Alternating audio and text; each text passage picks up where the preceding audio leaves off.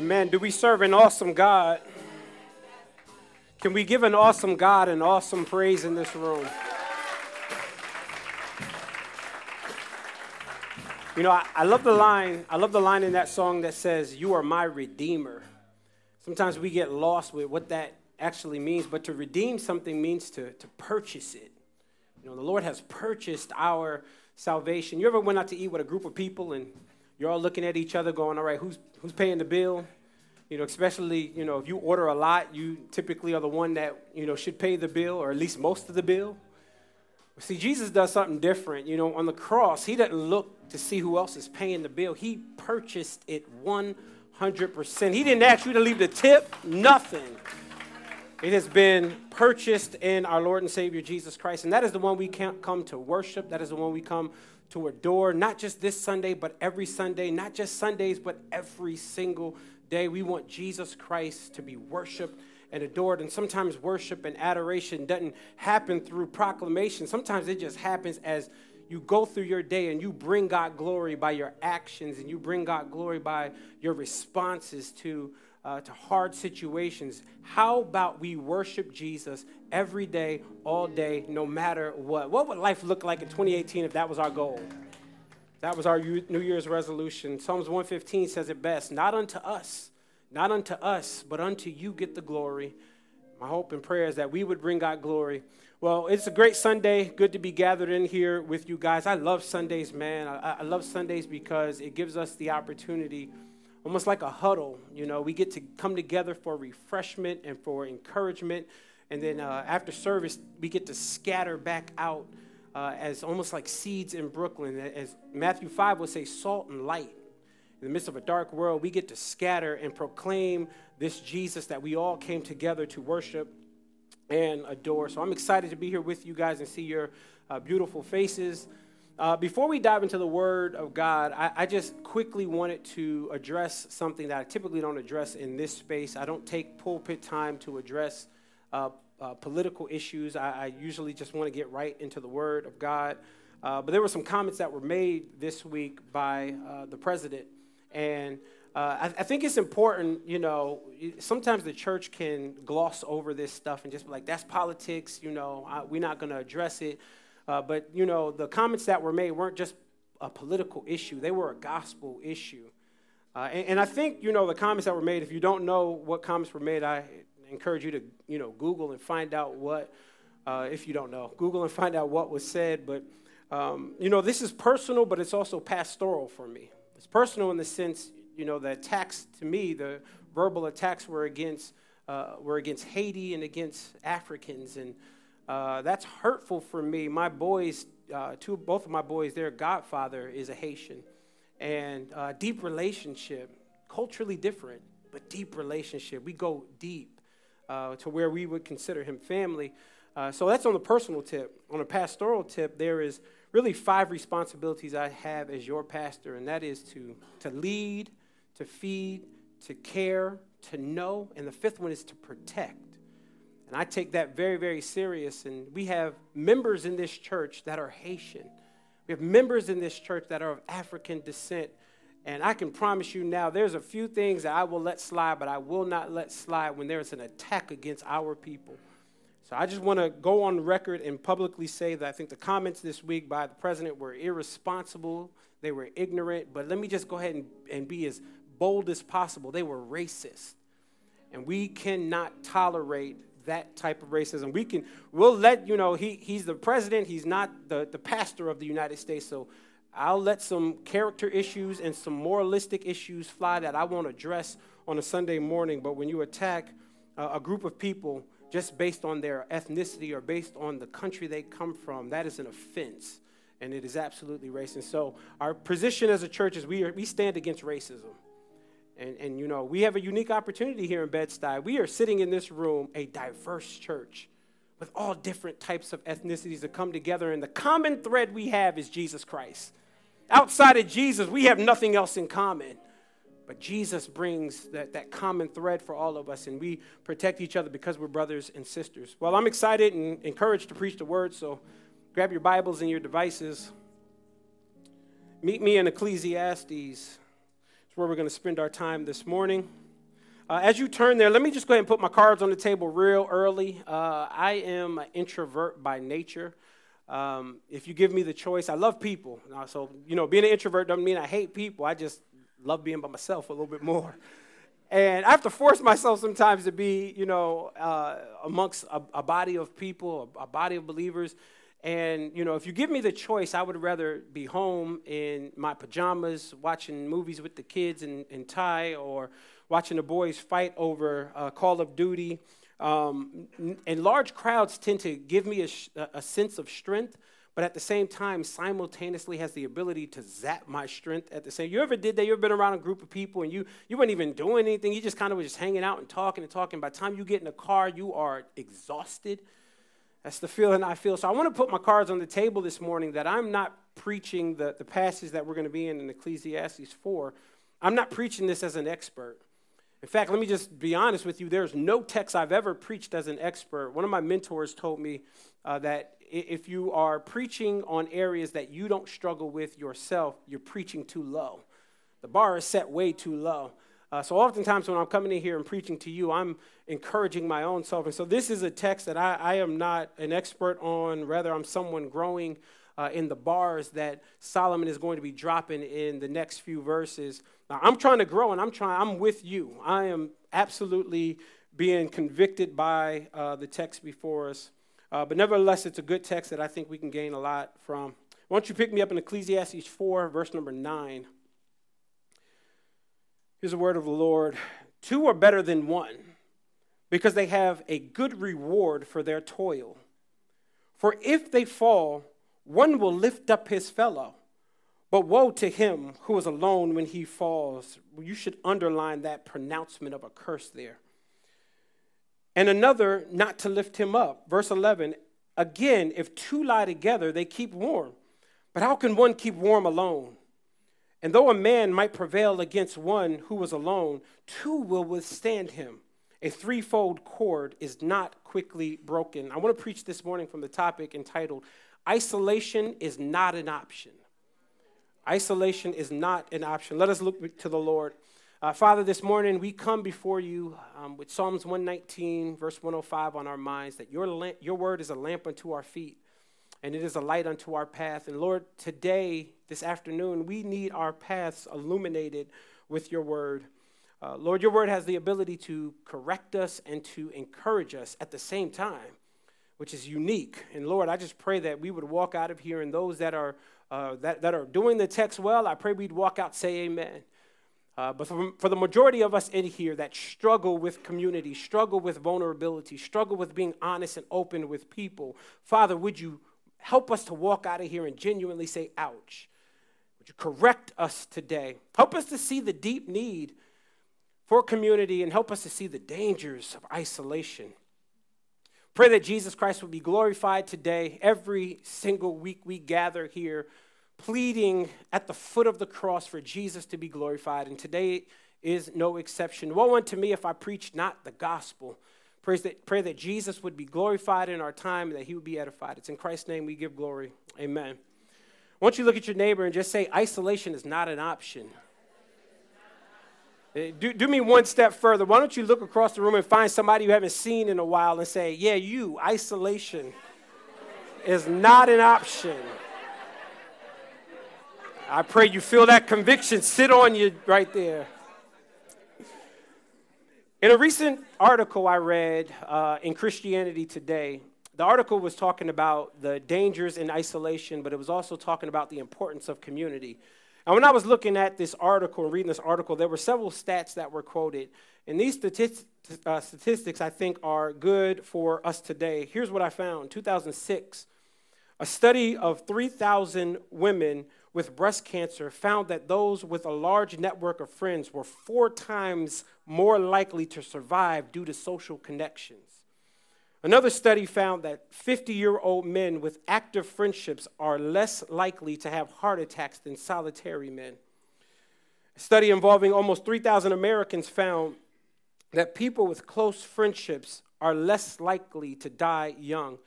And what we can conclude from these stats, this isn't even just believers, this is just people. What we can conclude from these stats is that we were not created to be in isolation. We were not created to be lone rangers, and that's particularly true for believers. Christ never died, and I've said this often here, Christ never died for you to accept him to be a lone ranger. He never created you to believe in him and then you be out here on your own and then the community's over here. By the way, this is where we typically fall into sin, and most of us in this room can attest to that. Over here is where you find accountability and protection. This is where you're known. This is where you don't get to surf on Facebook and do whatever you want and be on whatever websites. This is where people grab your phone and say, let me see what you were on last night. Whose house were you at last night? That's where this happens. Over here, you don't have that. And so what we'll see, even with these stats, is that isolation is dangerous. Isolation, solitary confinement is what we do. It's a punishment. It's a punishment when you cannot behave in community, and then you get into jail and still can't behave. They put you in isolation. They put you in solitary confinement. And so isolation, being by yourself, individualism is absolutely anti-scripture. There's a Jewish proverb that says a man without a companion is like a right hand without a left. You absolutely can go through life with only one hand, but even someone that goes through life with only one hand will tell you that it's harder to go through life with one hand. You ever try to wash just one hand? It's hard to do, but that's what it's like for us to be in isolation on our own. But here's what I know. Culture pushes against this idea of being vulnerable in community. And culture actually pushes us towards individualism. And it shows up in the idioms we choose to say. We say stuff like, too many cooks in the kitchen spoil the stew. But as I'm getting older, I'm learning that I would rather have spoiled stew with good friends around that can hold me accountable than good stew when I'm by myself. And culture often pushes hard on individualism, grind harder, do more, be by yourself, do you. But the reality is the believer was never designed to be like that. And in our text today, Solomon is going to debunk the idea of individualism. And he's going to get at us through our hearts. Now, the book of Ecclesiastes, you'll note that it comes directly after the book of Proverbs. Solomon wrote Proverbs and Solomon wrote Ecclesiastes, but Ecclesiastes is often known as the sad sequel. And it's known as the sad sequel because in Proverbs, like Solomon he's given wise sayings and he's given them to his children. But when you get to the book of Ecclesiastes, most people will suggest that Solomon is lamenting over the fact that he didn't take his own advice in the previous book. And so this is what you would call the sad sequel. And what we'll find in our text this afternoon is that Solomon realizes the danger in being isolated. And he's going to get at us today. Here's what Proverbs 18:1 says. Whoever isolates himself seeks his own desires, and he breaks out against all sound judgment. Isolation from others is selfish. Isolation from others is foolish. But more importantly, isolation from others is unbiblical. The Bible never designed us to be isolated. In our text today, Solomon is going to work through 4 reasons why 2 are better than 1. Here's the 4 reasons. You can write them down, and we're going to work through each one of them. 2 are better than 1 while you are working. He's going to show us that 2 are better than 1 when you fall down. He's going to show us that 2 are better than 1 when you are in the cold. And finally, he's going to show us that 2 are better than 1 when you are in a fight. Let's consider each one of these. First, 2 are better than 1 when you are working. Look at the language here in verse 9. 2 are better than 1 because they have good reward. Circle this word, for their toil. This word toil here speaks of hard work or diligent labor. This is not a picture of a person sitting in a cubicle goofing off, doing Insta-story boomerangs. That's not what toil is showing us here. Toil really is showing us this is a person that is living in an agrarian culture where he has to grow his food. And, one of the things that happens with farmers and agrarian cultures is you don't have to push a farmer to work. Because he realizes if he doesn't sow this season, the next season is not going to be anything to eat. And so his push, you don't have to probe him. You don't have to push him. You don't have to say, get up. You're not going to work. No, I'm calling out sick today. No, he's going to go into the field and he's going to work. And the reason he's going to do that is because he realizes if he doesn't, he's not going to provide for his family. When I was raising my support, I did a 2-year residency before planting this church. And the 2-year residency was under the leadership of my spiritual father and pastor, Dr. Eric Mason. And he, one of the things that was good for my heart was he said, you got to get out there and raise your own support. You got to raise your own salary. You got to provide for your family. So I went around and talked to people about the vision of the church and talked to people about what our hopes and our dreams were to plant a church here in Bed-Stuy, and asked them for money to resource that for 2 years. And, it became discouraging after a while. And one day I sat across from him and he said, grab your phone. I grabbed my phone and he says, pull up a picture of your family. I pull up a picture of my family, and then it was just silence in the room. It felt real awkward. I felt like the room was getting smaller. And I'm like, is he going to say something? He said, no, stare at the picture. And I'm looking at the picture and he says, if you don't provide for that family won't eat. Nothing motivates you more than knowing that you have to provide for your children and your wife. And that's what we see in the text. We see a sense of toil, a sense of work. And we have one of the assumptions made in the text is that we're all supposed to work. But often we think of work as a consequence for the fall. We think that Adam and Eve, work is a punishment for the fall. Now, there are some, there are some punishments. Child laboring is one of them, working to the sweat of your brow. Nevertheless, work was instituted before Adam and Eve fell. Adam and Eve didn't fall until Genesis 3, but Genesis 2, he said, put Adam in the garden and let him work. In other words, work is a part of the creative order. So we shouldn't push against work. Work is unavoidable and it is inescapable. All of us must grind at some point. But here's the affirmation in the text. 2 are better than 1 when you work. And working alone is not helpful. The late novelist Alex Haley, who wrote the book Roots in 1976, he had a picture in his office of a turtle sitting on a fence. And he would often look at that picture when he started to feel himself and, as my pastor would say, smell his own armpit juice. When he would look at that picture, he would realize, a turtle doesn't get on the fence by itself. A turtle, if you ever see a turtle on the fence, it had help getting up there. And so he would look at this picture to motivate him. And most successful people will tell you they do not get to a place of success by individual grind. Most people get to a place of success because they had the help of somebody else. And so what Solomon tells us today is that 2 are better than 1 when you work. But let me pastorally warn you of danger as well. Some of us in this room could read that text and simply walk away and say, okay, I just got to find somebody to work with. I got to find a partner to work with. But let me also warn you of the danger of picking the wrong people. Let me also warn you of the danger of picking people based on ill motives.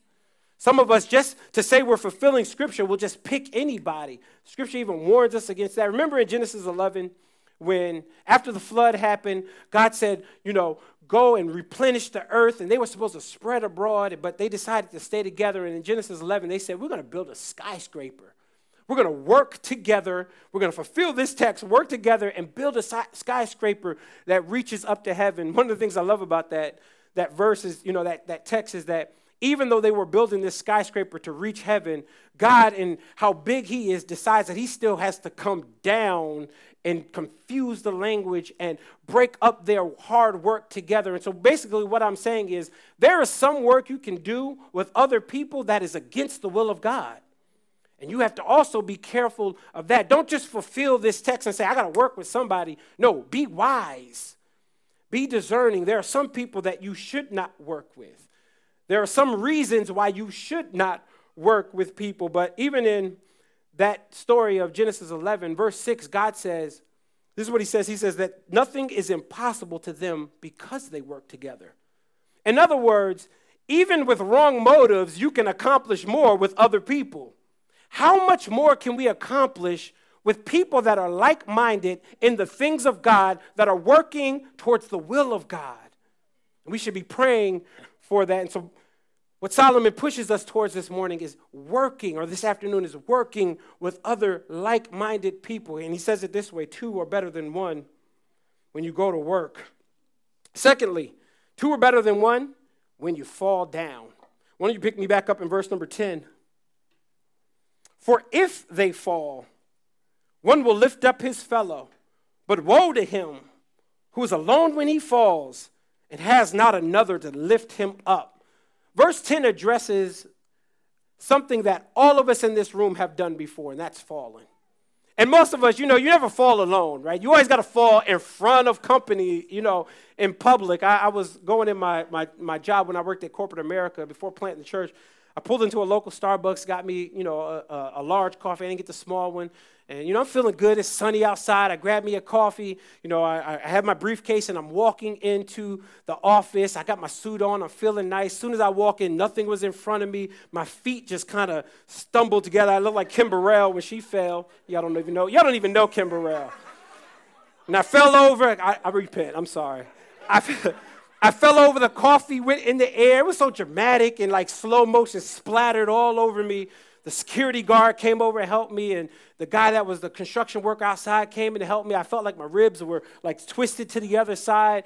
And, in those moments, all of us are embarrassed, but here's the reality. I didn't fall because I lacked experience in walking.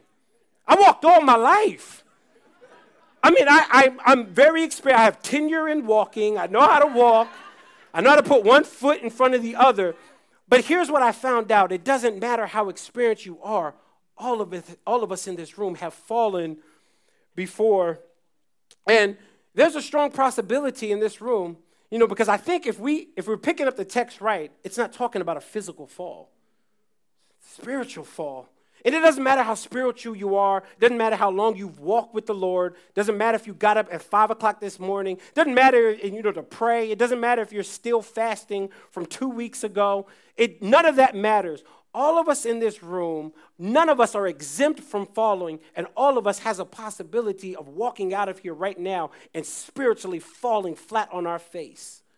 And some of you in 2017, you spent 2017 falling in isolation, falling with no one else around. And, there's a scripture in 1 Corinthians chapter 10, verse 12 that says it this way: therefore, let anyone who thinks he stands take heed unless he falls. The person that thinks he is exempt from falling is the person that is a leading candidate for falling.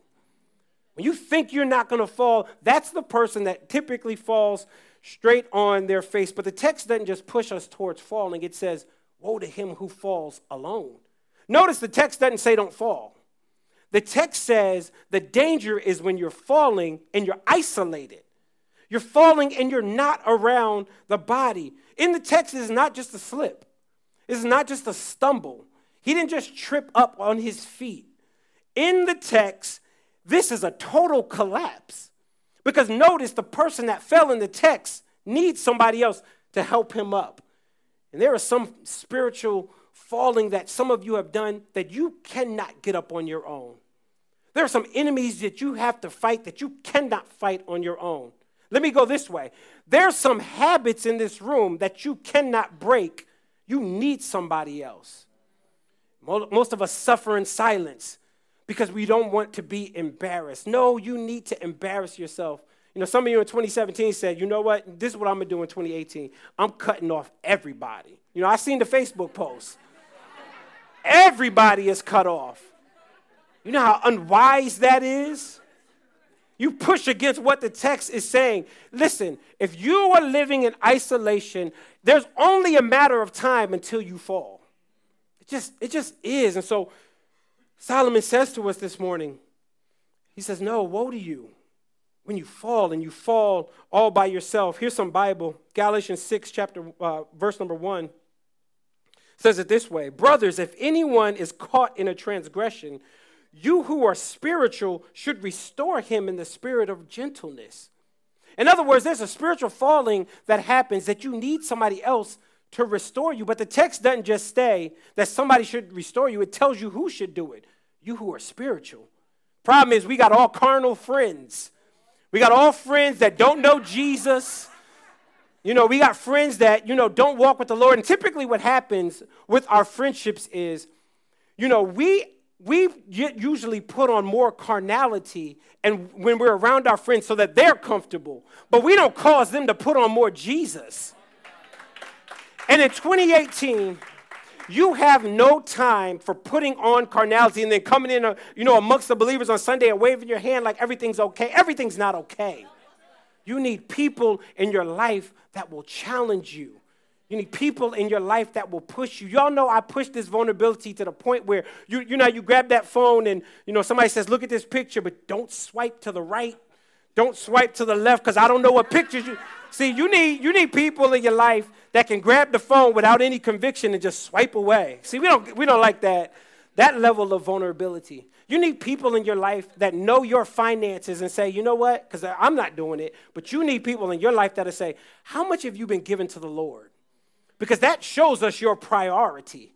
How much have you invested in yourself and in your own personal grind? How much have you given to the things of God? That's what we need. We need that level of accountability. And so Solomon says it this way. He says, if they fall, one will lift up his fellow, but woe to him who falls alone. There's not another to lift him up. Did you pick up the prophetic language, woe to him? See, in the scriptures, whenever the Bible wants to bless somebody, God says, blessed is the man. But when he wants to pronounce a curse, he says, woe unto that man. Which is confusing because Ecclesiastes is not a book of prophecy, it's poetry. But yet, Solomon deems that it's so important for us to not live in isolation that he uses prophetic terminology and pronounces a curse over the one that wants to live in isolation and falls in isolation. Millennials, one of the things I know about you millennials, man, I love y'all. I just want to put that out there right now. I love, our church is 92% millennial. I don't know how I became like the old guy in the room. But our church is fairly young. But here's what I know about millennials. Millennials love isolation.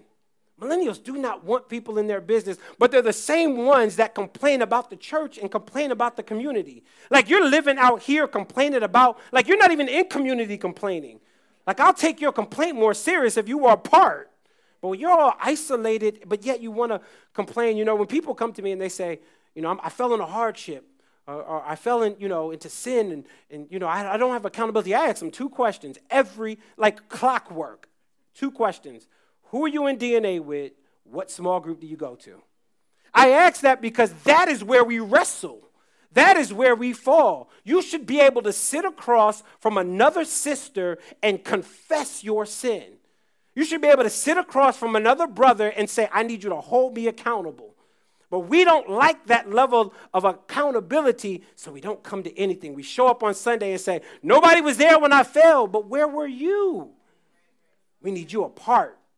And I'm not saying this to push numbers here. I'm saying it to push your soul. Because that's where spiritual growth happens.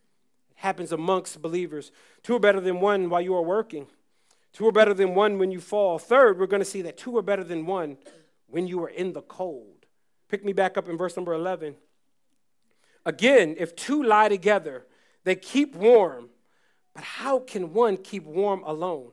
If the picture that was painted for us in verse number 10 was a picture of someone falling, verse number 11 is a picture of someone freezing. And what we typically do with this verse is we apply it straight to marriage. I've heard this verse quoted at weddings, and I'm not against it. It's actually a secondary application. It is not the primary application. The reason I'm saying that is because nowhere in this passage do you see marriage talked about. I'll go so far as to say nowhere in the chapter do you see marriage talked about. And so it's a cute saying to put in a wedding, but the reality is this is talking about regular life with regular people, with relationships. It tells us, woe to you if you fall amongst the elements and it's freezing cold. How can you survive? What we see here is a picture of a man traveling on a road. And as he's traveling on the road, night starts to fall and the temperatures start to drop. There either is no inn close to him that he could sleep in, or maybe there is and there's no room for him. So he has to sleep exposed in the elements. And really what the text is suggesting to us is, if you fall when temperatures start to drop, if you're alone, you'll freeze to death. It doesn't matter that you got a tunic. It does not matter that you got a cloak. If you are isolated by yourself, you will freeze. This has less to do with cold temperatures and more to do with survival. Some of you cannot survive without the help of somebody else. You need somebody else. There's a show I used to watch on National Geographic. It's called I Should Be Dead. I don't know if you guys remember that show. I don't know if they still show it or not. But in that show, they would reenact situations that people legitimately were in. And so they would take a scenario and they would reenact the whole thing. And, people were put into some extreme conditions. This one episode I was watching, these two men were hiking and they wandered off the trail and they got lost. And, night started to fall. The temperature started to drop. They had hoodies on. They had coats on. They didn't have anything warm to drink. And so when the night fell, in order to survive, they couldn't just use the covering that they had. They actually had to huddle up with each other and exchange body heat. That is what our text is saying. Our text is showing us that when it's cold outside, when the temperatures drop in your life, you need somebody else to survive. And the problem with all of us in this room is when it's warm out, we don't think about that. When it's warm, we're like, I'm good. But can I promise everybody in this room that the temperatures in your life will drop and you will need the help of somebody else, not just to freeze, but you will need the help of somebody else in order to survive. There's some elements that you cannot survive on your own. And here's what I know. Some of you walked in here freezing already. I mean, literally freezing because it is cold outside. But somebody walked in here today spiritually freezing. You are cold to the things of God. And in order to warm back up, you need another brother. You need another sister. And that's gender on gender. That ain't brother. Don't go to a girl like, yo, I just want to cuddle up, baby. You look a little cold. I want to warm you up. Listen, straight rebuke if that's your motives. Text is showing us gender on gender. You need a brother you can warm up with. Pastor, in 2017, I cut all my people off like I just did. Like I don't have time for people. Well, you're going to freeze. And you need the help of somebody else. So 2 are better than 1 when you are working. 2 are better than 1 when you fall down. 2 are better than 1 when you are in the cold. Last, 2 are better than 1 when you are in a fight. Look at verse 12. And though a man might prevail against one who is alone, 2 will withstand him. Once again, the picture is being played out of a man traveling on a road, but this time, it's not the freezing temperature that will kill him. It's an attacker that will kill him. He falls amongst somebody that may be trying to rob him, but what the text is saying is 1-on-1, you might prevail against him, but 2 people against the attacker removes the doubt. It's so practical. Like it's nothing deep about the text. It's simply saying when there's 2 people in a fight versus 1, you are more likely to overcome him. When I was in junior high, I was in gym, and me and another guy started to get into a verbal altercation. It wasn't nothing serious. It wasn't physical. It was just we were exchanging words, and it was getting heated. And we were playing basketball. That's kind of what you do. But he must have felt disrespected in something I said. And so we got back in the locker room, and I realized, he wanted to fight me. So he's standing at the, at my locker, all flexing and ready. I couldn't throw the hands then. I could throw my hands now. So don't try me. But back then, I was a little scared. I was like, oh, my God, what's about to happen? Then he does something crazy. He takes off his shirt, and he was, like, cut all up. And I'm like, bro, we in the 7th grade. Where you get muscles from? Like, I'm so underdeveloped. I was a skinny little thing, and fear came over me like that. But then something great happened. My boys all stood up and said, yo, we got a problem? The dude automatically backed down. I'm like, yeah, you better put that shirt back on. I was scared, but I was like, you better put that back on. He puts his shirt on and he walks away. But, he didn't walk away because I flexed back. He didn't walk away because I took my shirt off. In fact, he would have jumped all over me. He walked away because my boy stood up for the fight. And spiritually, what you need is because what we think is that we think Solomon is simply talking about physical fighting. Your greatest enemy is not your hater. Your greatest enemy is not the person that you are going back and forth with on Facebook and your coworker or that family member that is hating on you. That's not your greatest enemy. Your greatest enemy is the devil himself. And when you are in a fight, you need somebody else that is just as spiritual to help you fight.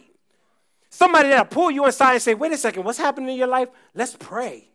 Somebody that'll pull you aside and say, wait, tell me what's going on? Let's fast. Let's turn our plates down so we can get with the Lord so we can defeat this enemy. Can we be real in here?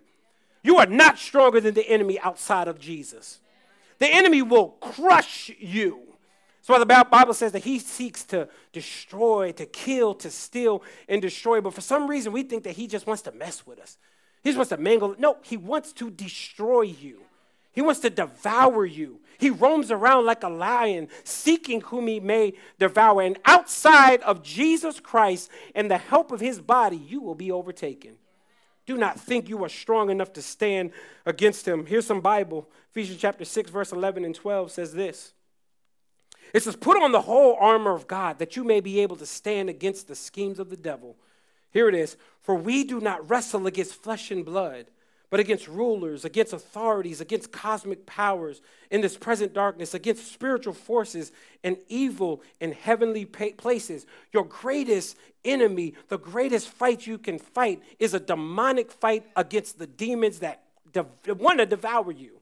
That's the greatest fight you can be in. And if that's the greatest fight, why do we isolate ourselves and fight alone? You have the help of brothers and sisters. And again, there's some battles you just can't win alone. Some habits you can't break alone. Like, I want to be real. I know the room. I don't want you to think I'm a naive pastor. Some of you are addicted to porn. You are addicted to drinking. You are addicted to social media. Because sometimes we think porn and drinking is the best. Some of you are addicted to social media. You are addicted to greed and spending money on your own self. Some of you in this room are so addicted that you cannot break the habit by yourself. What you need is somebody else in the battle. You need somebody else in the ring with you. But why do we want to fight isolated from the community? Now, verse 12 will intensify. The whole time we've been seeing 2 are better than 1. 2 are better than 1. 2 are better than 1. He gets to verse 12, and he shows us that 3 is even better than 2. Look at verse 12. It says, and though a man might prevail against one who is alone, 2 will withstand him. Here's 3. A threefold cord is not quickly broken. 1 can withstand but so much weight. 2 can withstand a little bit more weight. But 3, a threefold cord is not easily broken. In other words, you need a plethora of people around you that will be in the ring with you. You need a plethora of people around you that when you fall, you have others that will help you up. You need others around you that when you get cold, you can all huddle up together. And sometimes this threefold cord doesn't necessarily mean you and another individual and another. It might mean you, another individual, and Jesus Christ. And that's the best threefold cord. When you can't find nobody else, you can go to Jesus Christ and find comfort and solace. Now, at the risk of contradicting the entire sermon, there is one time that 1 is better than 2. Only one I could think of. And that is when it comes to matters of faith in the Lord Jesus Christ. Jesus and another God that's not going to work. You need Jesus and Jesus alone. Jesus doesn't sit in, comparison with other gods. He sits alone. Faith in Jesus by himself is what you need. I used to go to a barbershop in Philly, and the guy used to cut my hair. He was nice with the clippers, but he smoked weed, and he took long breaks in the middle, cut my fade. He'd stop and go outside on Cecil B and start smoking. I'm watching him like, what is going on? I want to cut my own hair. I'm like, what are you doing? But one of the things, he was very flaky. So I would pick up, when I would get my hair cut, I talked to him about the things of God and share with him the gospel. He said, yeah, I'm a Christian. And then I would sit down and wait for my haircut, and the person that he's cutting is a Muslim. He'd be like, yeah, I'm a Muslim. I'm like, how can you be a Muslim and a Christian at the same time? The matter, when it comes to Jesus, they're on 2 different spectrums. I don't know if you realize that, but, he would often, what he was doing was he was trying to get in heaven without, he didn't want to miss it on a technicality. He covered all bases. If being a Muslim would get me there, I'm going to say I'm a Muslim. But if getting Christianity, I'm going to say I trust in Jesus. But, the believer that has trusted in the work of Christ, we believe in Christ by faith alone, through grace alone, in Jesus Christ alone. He is exclusive. Jesus is the one that is the intersection between earth and heaven. Jesus is the one that has crushed the beef between you and God. And I know how it works in here. We think we have no beef with God outside of Jesus. But let me promise you in this room that apart from Jesus, you and God ain't cool. Y'all ain't all right. You need Jesus as a mediator. Not only the one that prays for you, but the one that dies for your sin. Because if he doesn't die for your sin, you got to die for your own sin. And so the cross, that bloody cross, we get to trust in Jesus, and we are accepted because of the work of the cross. But those of you that have not trusted in him, like you can't get to the place where you're like, two are better than one if you haven't trusted Jesus. You need Jesus Christ today. And that is the only occasion I can think of where one is better than two. Jesus is exclusive. In fact, this is what he says in John 14, verse number 6 as I land the plane. He says this, I am the way, I am the truth, and the life. He doesn't say I am a way. He doesn't say I am a truth. No, he is exclusive. He is the only truth. He is the only way. Oftentimes, when it comes to other gods, we'll profess that I only believe in Jesus, but our actions show differently. We have so many other things as God. Like money makes a bad God. It just does. Your works, trying to get into heaven based on your own merit is a bad God. You need Jesus Christ, again, by grace alone. Every head bowed and every eye closed. When it comes to this plethora of friends that I'm referring to, if you think about a snowflake, you can keep your head bowed, but when a snowflake falls in your hand, it melts quickly. It's easy. It's flaky. It doesn't survive. It doesn't last long. But if you get enough snowflakes together, it'll shut the city down. What you need in your life is more people. You need more accountability. You need more people that are checking on you. More people that are challenging you. We are unchecked in this room. We go through life and we do it in such a way that isolation becomes normal. But I pray that in 2018, isolation would not be normal. Pray that you would look back at your life and realize that the moments of weakness and the moments you fell were moments where you were disconnected from the body. You were disconnected from your girl and disconnected from your boy. You need the help of others. Father, forgive us in this room. Many of us in this room walked in isolation. Many of us in this room are freezing. We have fallen. But help us to repent today. Because we need others, Lord. Yes, we can confess our sins to you, and you are faithful and just to forgive us of our sins and purify us from righteousness. Lord, we also need to tell others so that we can stay out of the sin. We need to tell others. We need to out ourselves. I pray for a community here at Epiphany that are filled with young ladies that realize that they are godly women. And their bodies are fearfully and wonderfully made for you. And that the accountability that we talk about is not because we just think that it's a good idea to have people in our life, but help us to get to the point where we realize that we need people to genuinely offend us. Offend us to love you more. We need brothers in our life. So many brothers are just so comfortable in isolation. But Father, would you get at us this afternoon for your glory? We desire to be godly men. We desire to be godly young ladies. And we realize, Lord, that that's worked out best through the accountability of others. Thank you for this time, Lord. We thank you for your word. May we be doers of this word, not hearers only, lest we deceive ourselves. It's in Christ's name we pray. Amen.